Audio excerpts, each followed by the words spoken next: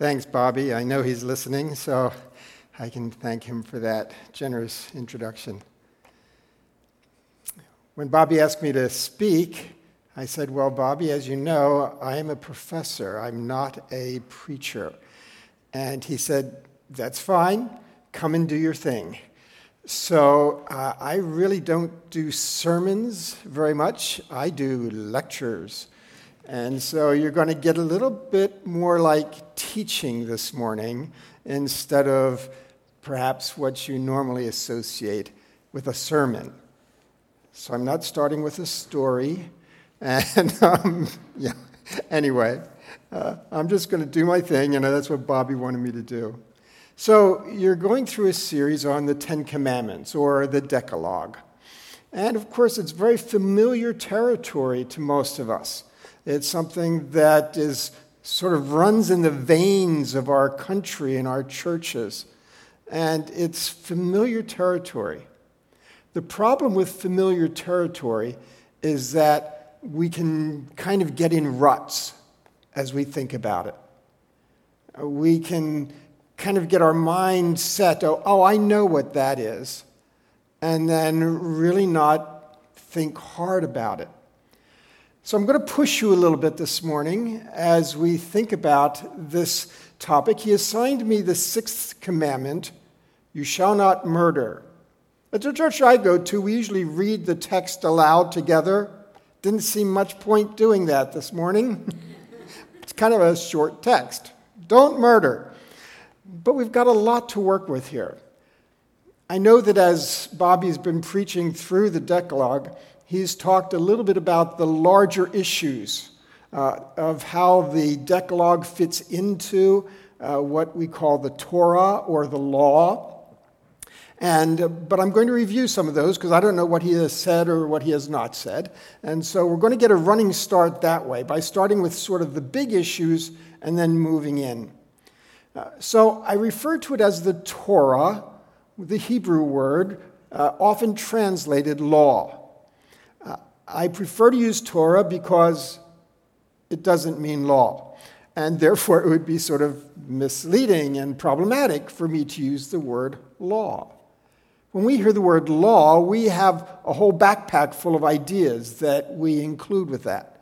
We think of legislation. We think of Congress who makes law. We think about police or courts that enforce law. We think about law in our cultural context. And that's the problem, because then we impose our cultural context onto that ancient world, which I'm here to tell you was different in many, many ways. And this starts off then with calling on us to rethink what we mean by Torah. So I can't teach a whole semester on that. I just taught a whole course on it for last week for Regent College in Vancouver, and we had to cut a lot out because even a week wasn't near long enough. I've written a book on it called The Lost World of the Torah, and we had to trim that down as well. It's just a very, very big topic. So I'm just going to give you one quick, it's not even a sound bite, a little bit of a direction for thinking about what the Torah is. The Torah is part of the covenant God made with Israel. With Israel. With Israel. Not us. Yeah. We are not in that covenant. We have our own covenant. Thank the Lord for that. But it's the new covenant. The significance of the Torah will start with Israel. The significance of the Torah is that it offers wisdom, not legislation. It offers wisdom to guide them in forging an identity. It's all about their identity. And that's supposed to correlate with the holy status that God gave them as his chosen people. We think about holiness sort of equating it with a mix of morality and piety. That's misleading. Holiness is not something we achieve. Holiness is a status that we are given. And when God adopted Israel as his people, he called them holy. And we even mistranslate that verse a little bit. In your Bibles, you often read, be holy, as if it's a command that you have to try to accomplish. But that's not the form of the verb. You are holy because I am holy, and I've just associated you with me, and therefore you share my holy identity. So Israel is supposed to forge this identity that will correlate with this holy status that they have been given when they were designated as God's people. That's what Torah is, helping Israel to know what this is supposed to look like. But again, they can't lose it, they can't gain it, their holy status, their position as God's people. Didn't earn it, can't lose it. It's their status. It's what God says is so. The Torah then, again, provides wisdom for holiness, not legislation for morality. We misread it if we think it's legislation and try it. It's not even legislation for them, let alone legislation for us. If we try to turn it into a moral system, not going to work. That's not what it is. It has implications for morality, but it's not trying to lay down a moral system. So that's my very quick thing about Torah. Now, of course, the Decalogue is a part of the Torah. And the Decalogue likewise gives a brief summary, a mini Torah, about divine identity. But each of the 10 sayings is only the tip of the iceberg. Each one of them plummets to the depths of every aspect of life and identity. The Decalogue then directs Israel to the order that will reflect the reputation that Yahweh desires to present in their world. Not in every world. Not in every culture, not in every context, not at every time. Although many of these things easily extend beyond that context. But the intention was not to give the 10 universals. You'll notice when Jesus was asked, what is the essence of the law? That's a Greek word, nomos, which is different from Torah. Never mind. Professor. Okay, so, and notice that Jesus doesn't say, Decalogue, look it up. He doesn't mention the Decalogue as containing the essence of what Torah was all about. Love the Lord your God with all your heart, soul, mind, and strength, and your neighbor as yourself.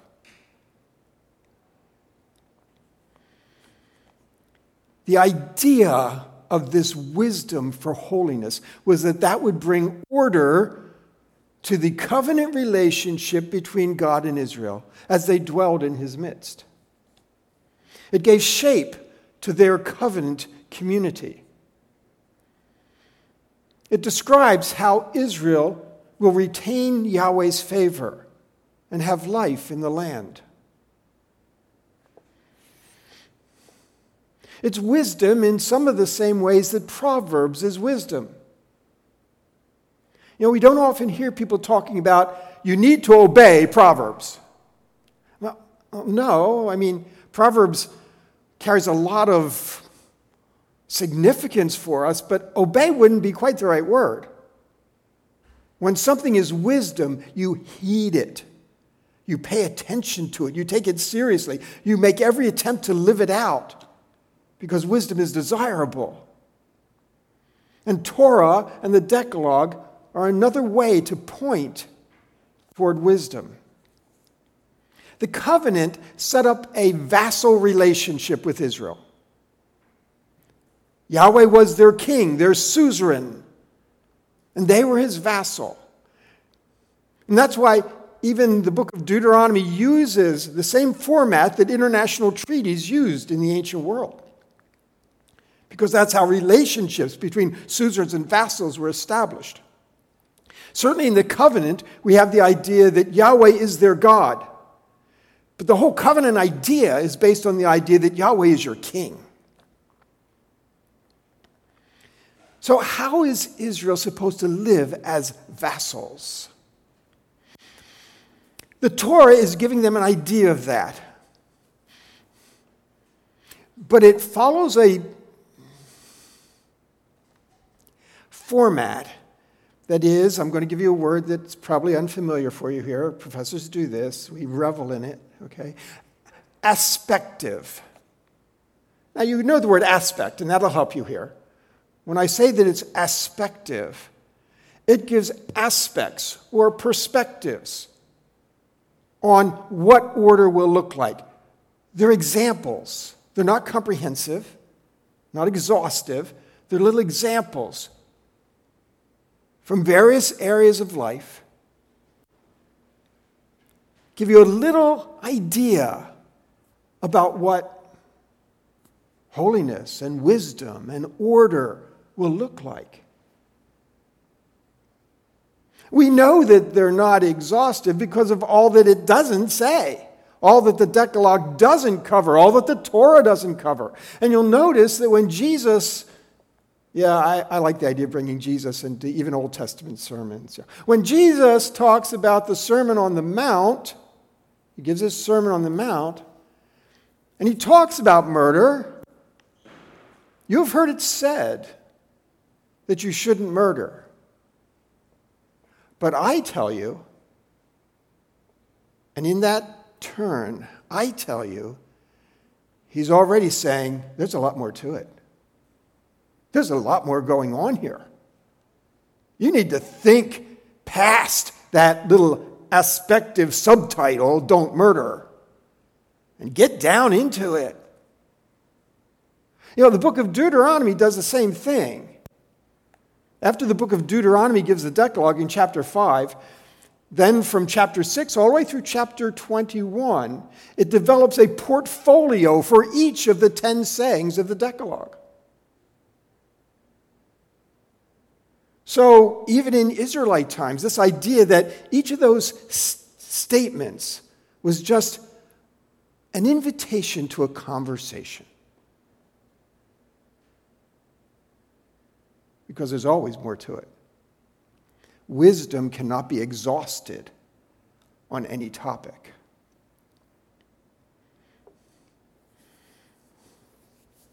So this is an invitation. Now, that's the Decalogue. Now we have to talk about the sixth word in the Decalogue. I call it the sixth word instead of the sixth commandment because that's what the Bible does. The Bible never calls them the Ten Commandments. I'm sorry. I don't mean to burst your balloon, but it doesn't. It calls them the 10 words. And Decalogue picks that up. You kind of know the word logos from the New Testament, right? Deca, 10. 10 words. We're the ones that changed it into law and made it commandments. And to do so might feel like it makes it easier to work with, but it's reductionistic.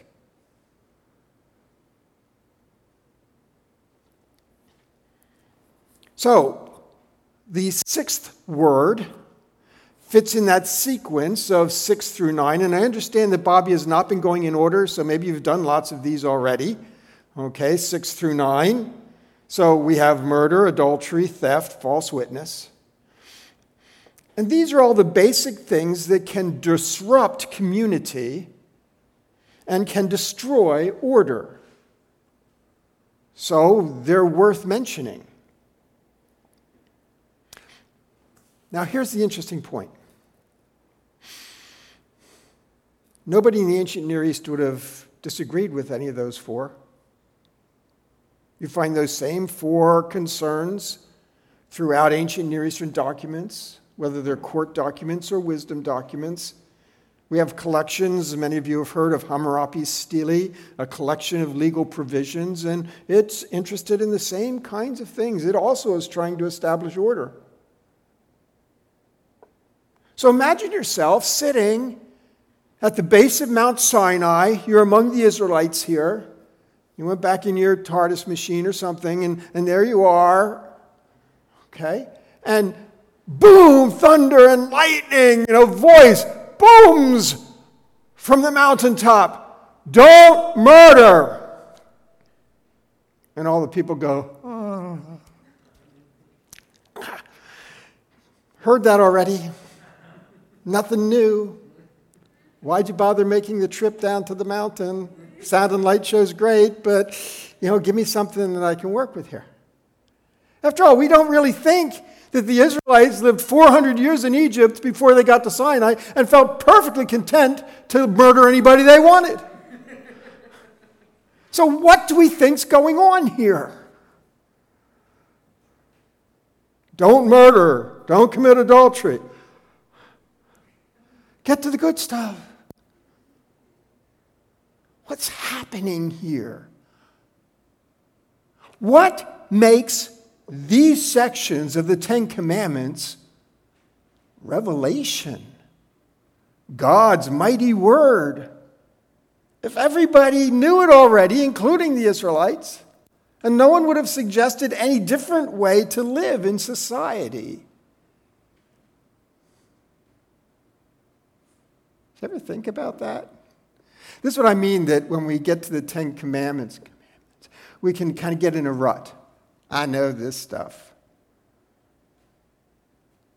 But have you thought about it? Jesus certainly wanted his audience at the Sermon on the Mount to think about it in ways that they had not before, to think beyond the Pharisees, think beyond legislation, think beyond legalism, think beyond that view of Torah that reduces it, to say, really think about what's going on here.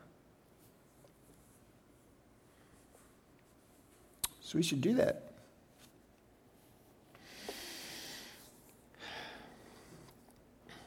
Israel was to be a light to the nations. That didn't mean that they were supposed to go out evangelizing, proselytizing. They didn't do that. They were supposed to be a light to the nations because they were supposed to glow with a community identity founded in holiness and wisdom that everybody would see and notice. And ask, how did they do that?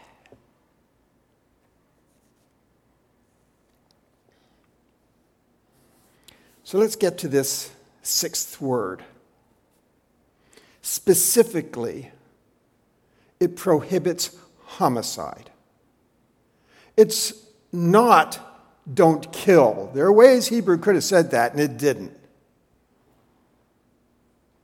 It's not don't kill. It's don't murder. A legal category pertaining to homicide. Well, that's interesting because of all that it leaves out. It doesn't address capital punishment. It doesn't address abortion. It doesn't address euthanasia. It doesn't address warfare.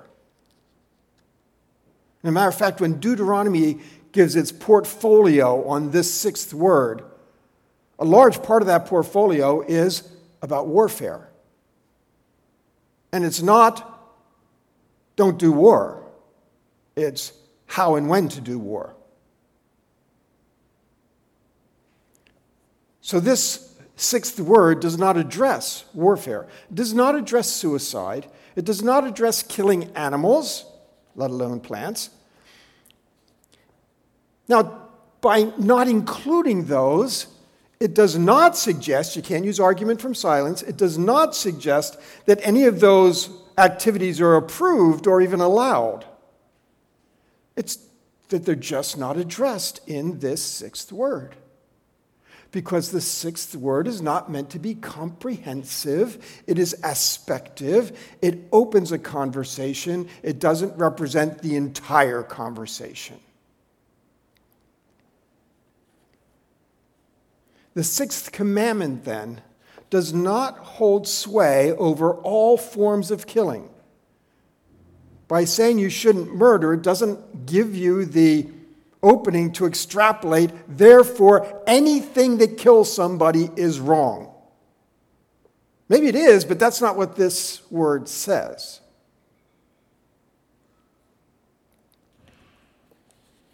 The Torah as a whole, the Decalogue as part of the Torah, they are not comprehensive. Therefore, they cannot be construed in terms of anything not prohibited is therefore allowed. You can't do that either. Well, the Decalogue didn't say that we can't do warfare, and so the Bible's allowing it. Even if the Torah allows it, and it does in a sense because of Deuteronomy 20:21, even if it does allow for it, this is Israel's covenant document. We have to be careful how we extrapolate from it, because it is not legislation. It is not a universal moral system.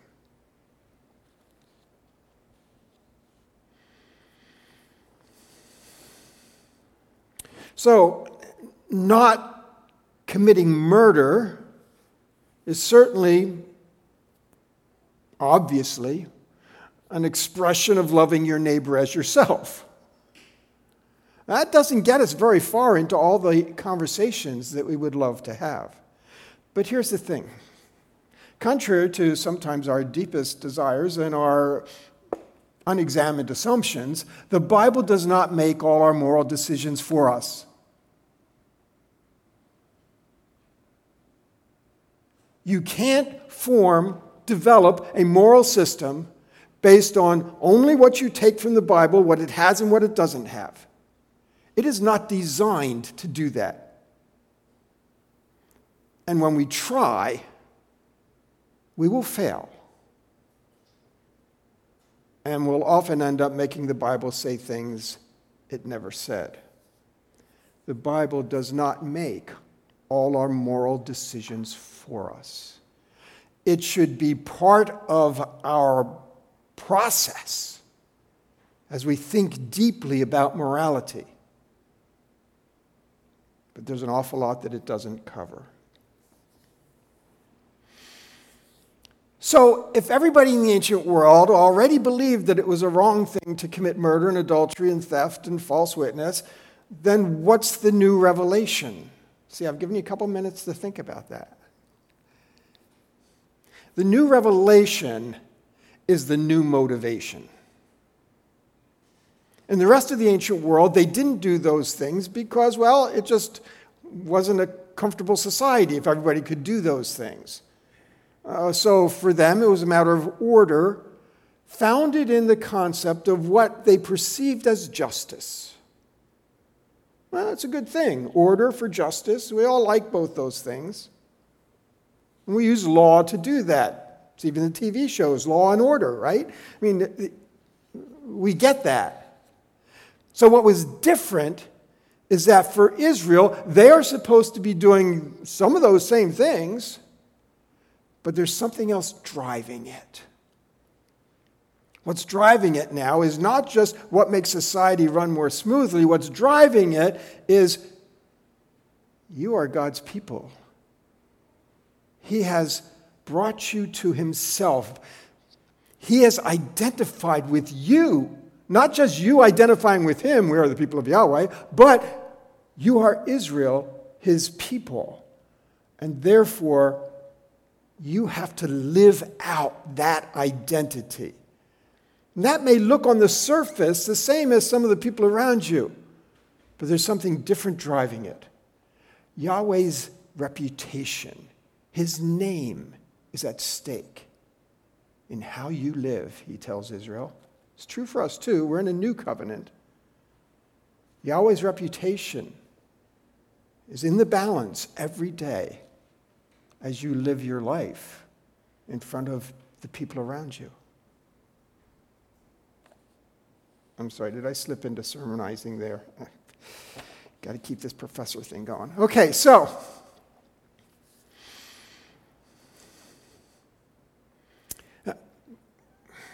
there's a new context, a new motivation, a new context. The context is the covenant. They are God's covenant people. And not only that, there is covenant people who are living with him in their midst. Notice the Torah is given at Sinai, along with the explanations for building the tabernacle. And that's really the main point. Torah is telling them how they can live in the presence of God. Because he's coming. Remember, at Eden, they lost access to God's presence, driven from the Garden of Eden, which was the place of his presence. They lost that. But yet God created people to be in relationship with them and to dwell among them. We have this gap from Eden till Sinai, where that's not happening. Sinai, he's coming back. He's going to dwell among you. Don't mess up again. Torah. How do you live an ordered community as God's covenant people, the holiness that he has given you, and honor his presence and his reputation?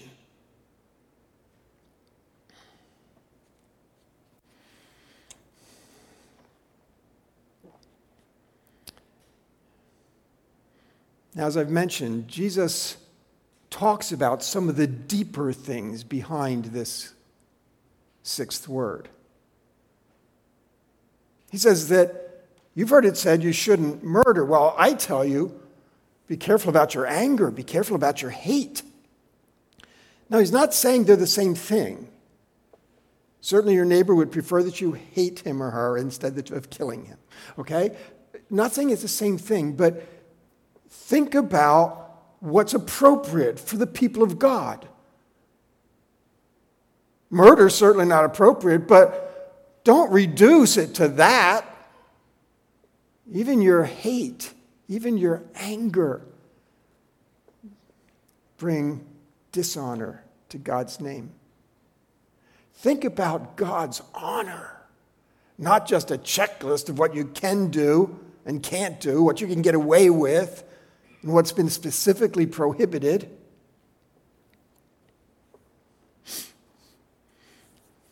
As I thought about this, I couldn't help but think about blogs. As I thought about anger and hate. Blogs have become an easy instrument for just spewing out anger and hate. And that's not limited to the world out there. Plenty of Christian blogs focus on anger and hate. Not all blogs do. I'm not trying to paint everything with the same paintbrush here. But some people feel like a blog gives them the right to do that, almost the calling to do it. And we have to be careful of that as Christians. Remember, Jesus talks about being careful before you say, "You fool." And there weren't even blogs in his day, I don't think.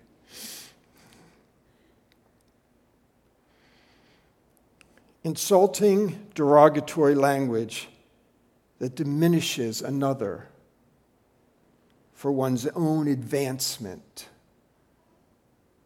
We even sometimes call this sort of thing character assassination. Don't murder. There are endless ripples from these sayings of the Decalogue. It doesn't exhaust the conversation. It launches the conversation. So what does Torah mean to us?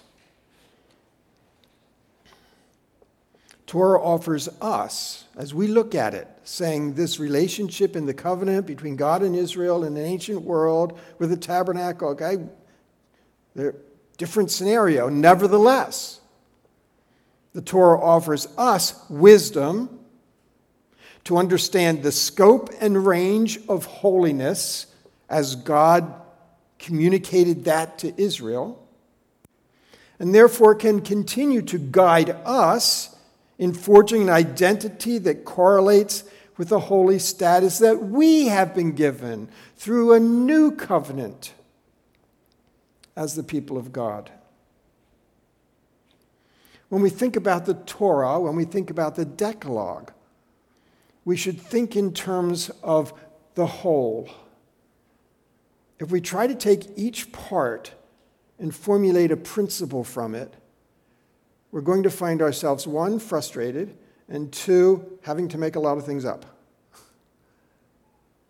And therefore, three, on our own, not representing the authority of God's word. We want to look at the whole of Torah as it communicates order and wisdom and holiness, and see the values and wisdom of the whole. And that's how we should be responding to it, recognizing that it's not God's covenant with us, but yet by seeing God working with his people Israel, we can glean perspective from it. I hope that gives us a little sense of what we ought to be doing with this material. The conversations are opened. They are not exhausted. They are not guided. Where do we go from here? And even Jesus, as he deals with them, is dealing with them aspectively.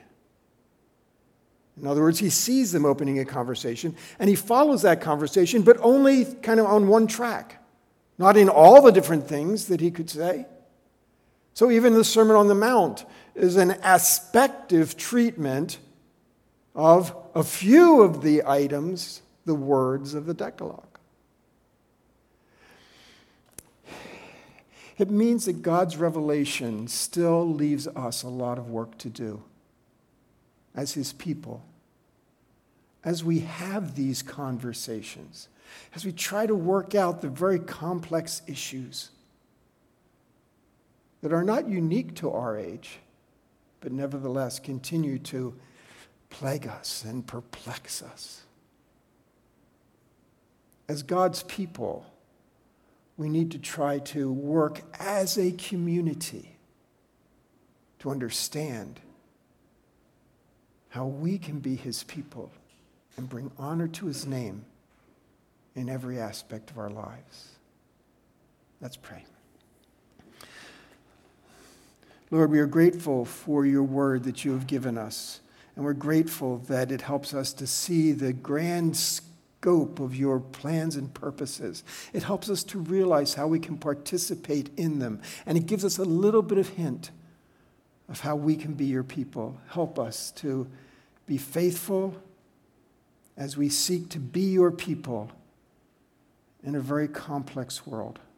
We pray that you'll give us wisdom gleaned from your word, but wisdom also gleaned from the Spirit as he leads us, as we consider how we can be your people. And we pray this with all our hearts. In Jesus' name, amen.